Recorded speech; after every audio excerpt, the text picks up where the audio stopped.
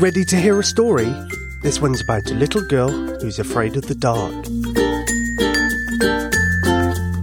If you like this story and you'd like to hear more, please ask your mummy or daddy to leave me a review. They can also help by becoming a patron at patreon.com/bedtime. You can find more about this show at bedtime.fm/storytime.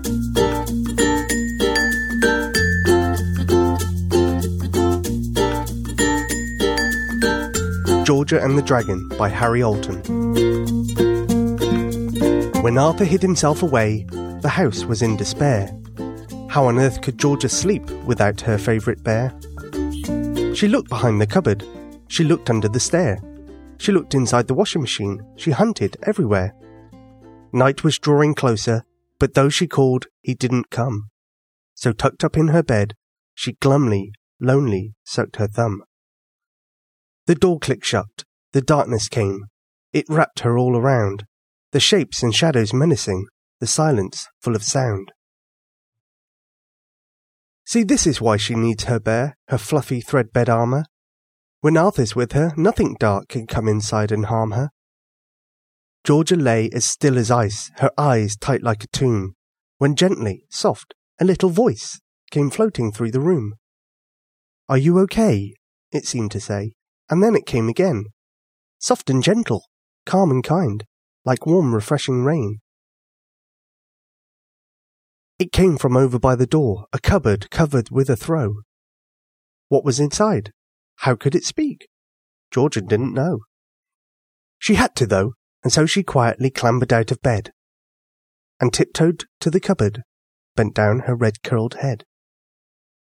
"Are you okay?" It came again, the voice she had heard before. Georgia listened, yearned, and then she reached towards the door. She opened slowly, peered inside, intrigued what she might find. But nothing's there. The cupboard's bare. The whole thing's in her mind. But something makes her reach inside and blindly grope within, fingers fumbling hopefully, like in the biscuit tin. And as she strains, a jolt of hope, her hand on something hidden. She clutches, pulls, and out it comes, a green and purple wyvern. Farringdon, the long-forgotten dragon-cuddly toy, an heirloom Georgia used to grump belonged more to a boy. Who wants a dragon? Who could love these creatures clad in scales, with staring eyes and fiery breath, with claws and hooks for tails? So disappointed now she looks at Farringdon the wyvern, her father's and grandfather's once, on loan to her, not given. She goes to put the dragon back, but something stays her hand. The memory of that voice, perhaps, like honey mixed with sand. She shivers, not with fear, but from being out of bed.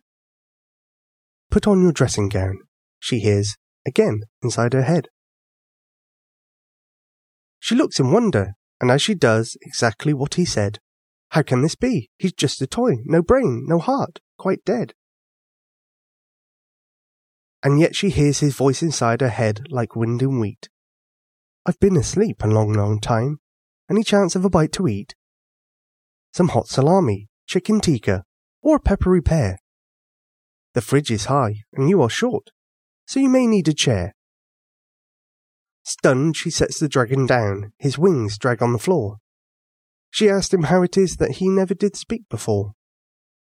"You never needed me," he said, "but now you clearly do. I'm like a genie in a lamp, so what's bothering you?" And Georgia says how scared she is.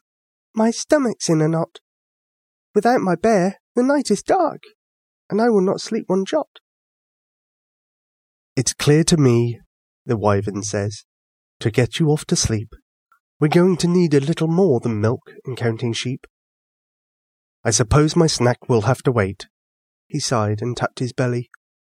"Although I'm starving, ravenous, I'd love some chili jelly." "So tell me then, what makes you scared? What makes your eyes go wider?" "The Arianus diadematus." That's a fancy name for a spider. Yes, said Georgia, white with fear. "You're absolutely right. Spiders, wolves, and fishes too, but most of all the night. It flows around me like a cloak, a creeping slick of black.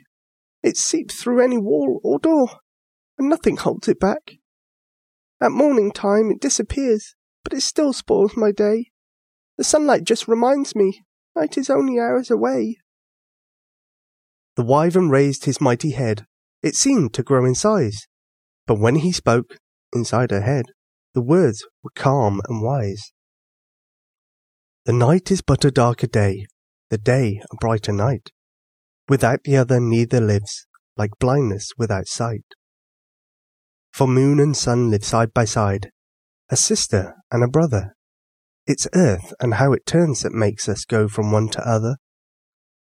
Night is full of hopes and dreams, far richer than the day.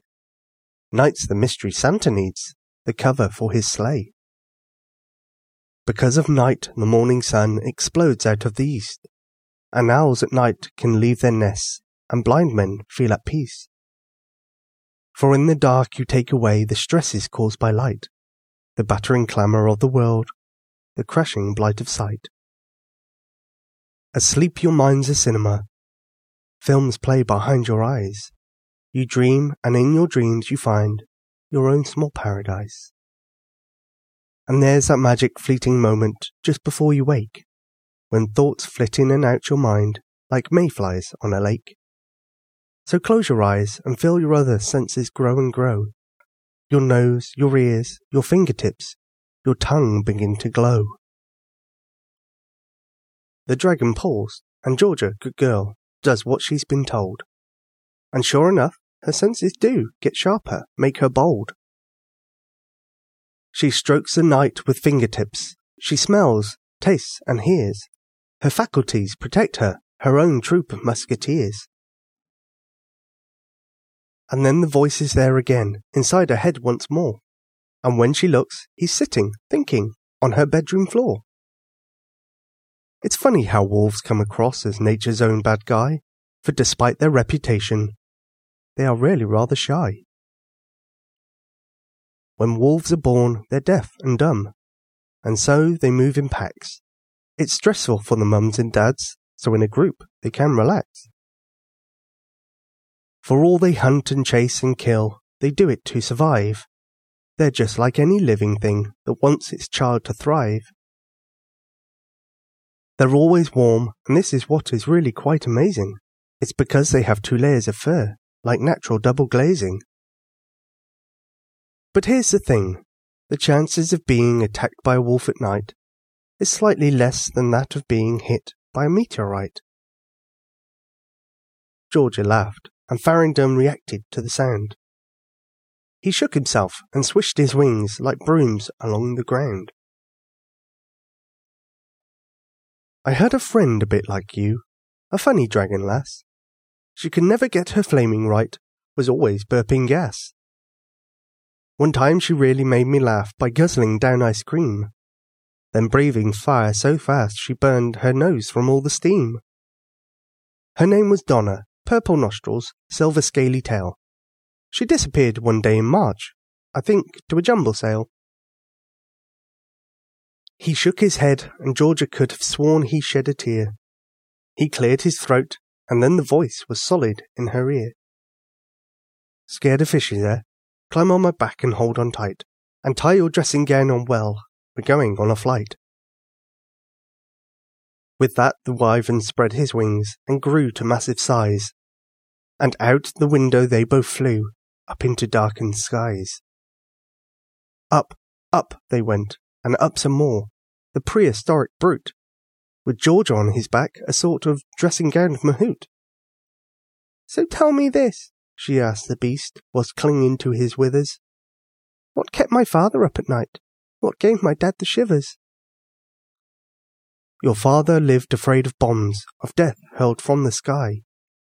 He feared the men who ran the world would blow it heavens high. Georgia nodded. That seemed right. The thoughts her dad would think would all be cataclysmic things, his life gone in a blink. So did you talk to him as well? Did you sit on his bed? Or did you fly him round the world?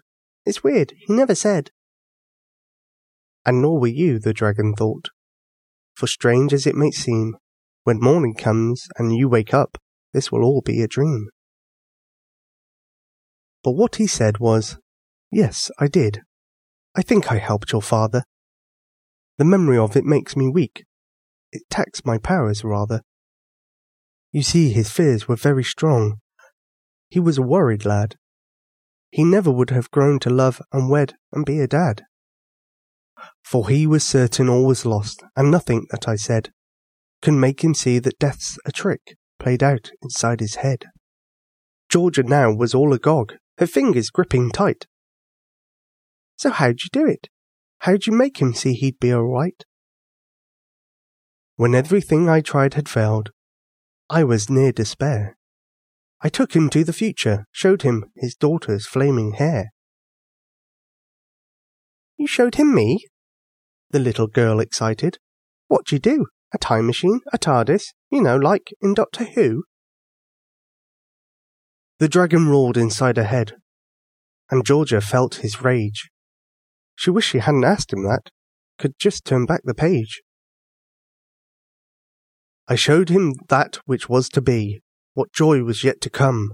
It nearly killed me, took my powers. That is why I am struck dumb." "But I can hear you," says the girl. "I shouldn't, but I can. You fly, you talk, you never age. You're just like Peter Pan." The dragon raised an eyebrow. He sadly shook his head. "The words you hear are just my thoughts. I know it's strange," he said. "Back in the day my voice could make the birds fall from the sky. The mountains crumble, oceans rise, and rocks and deserts cry. My voice had so much power and strength, so elegant and strong. I thought I was all-powerful, so vain, so blind, so wrong. Your father asked too much of me. I had to make a choice. I chose to help him, cure his fears, and sacrifice my voice. So now I live in silence, with just the beating of my wings. So do forgive me if I say some harsh or hurtful things." "I'm sorry," said the little girl, ashamed at being rude. "I didn't mean you were, do you still want some food?" She fished a sweetie from her pocket, blew off the bits of fluff. The dragon's eyes lit up, although his "thanks" was quite gruff. And as he sucked, she heard his thoughts. "Now trust me, hold on tight," and as they flew, like falling dew, they sparkled in the night. When Georgia dared to look again, her breath came even shorter. Farringdon was plunging down directly for the water. She panicked, closed her eyes again, let out a high-pitched scream, as into spray and waves they dived, a dragon submarine. But underwater wasn't wet. The girl felt warm and light. Her taxi told her, "Look around, I think you'll like the sight." And Georgia found, by floating round and clinging to his wing, that she could breathe, and smell, and taste, and look at everything. Her dragon boat was drifting through an underwater freeze, a glorious painted world of coral, fish, and seaweed trees. And everywhere she looked was colour, clashing bright as day. Seahorses, squid, anemones, schools of fish at play. "You see," the dragon said, "such beauty shouldn't make you wary. They're probably just as scared of you, all green-eyed and red-hairy." "But they stare. They've got no eyelids, and those horrid skinny lips. They're slimy and they're slithery, although they do taste good with chips." The dragon sighed and looked at her. There is an ancient story about a lonely fisherman whose name was Salvatore. Out on a boat one day he heard the most amazing sound. A song so beautifully sung, he ran his boat aground. On land he found a seal skin, and when he eased the trees apart, he saw a Selkie singing there. Her beauty stopped his heart.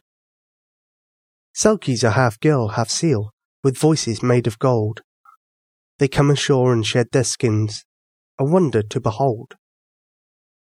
He hid the skin and married her. He took her for his wife, and they had many children, and he loved her more than life. But though she also loved him, even more she loved the sea, and Salvatore, seeing this, knew he had to set her free. He gave her back her skin, she was a fish forevermore.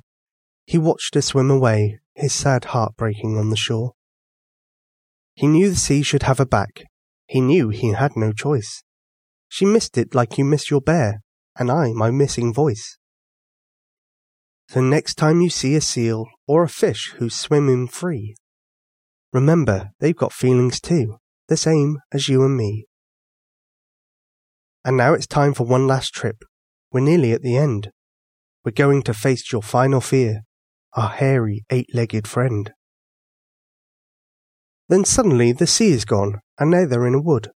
It's dark and scary, cold and bleak, a horrid neighbourhood. And then the wyvern tense, and in a blinking of an eye, became a massive eight-legged spider 7 stories high. He towered over Georgia's head, his legs like circling trees, and Georgia, terrified and small, dropped frantic to her knees. "Now fear me," hissed the beast, and Georgia does, ice in her veins. And then the spider's gone, and just her wyvern friend remains. Her heart is pumping, racing, thumping, beating fit to burst, as Farringdon apologizes, tells her now she's seen the worst. "That's how a spider feels," he says. "Now you too can relate.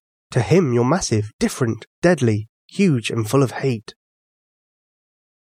And every time he sees you, he just prays you'll leave him be. Not scream and cry out, 'Daddy, get this thing away from me.' I will not take your fears away, because, with some reflection, you'll understand the dread he causes works as his protection. He should be ugly, creepy, nasty, should make you alarmed. It's the only way to save himself from being killed or harmed. So be afraid of spiders, and remember nature's wise. If we killed all the spiders, who'd be there to eat the flies? But now, small girl, it's time for bed, and time I went away. You've been awake for far too long. What would your mother say?" And Georgia yawns. He's right, she's tired. "But just before you go, what must my grandpa like?" she asks. "I'd really love to know." "Your grandpa was a firework, full of life and joy and vigour. He chatted, joked with everyone. Your grandma called him Tigger.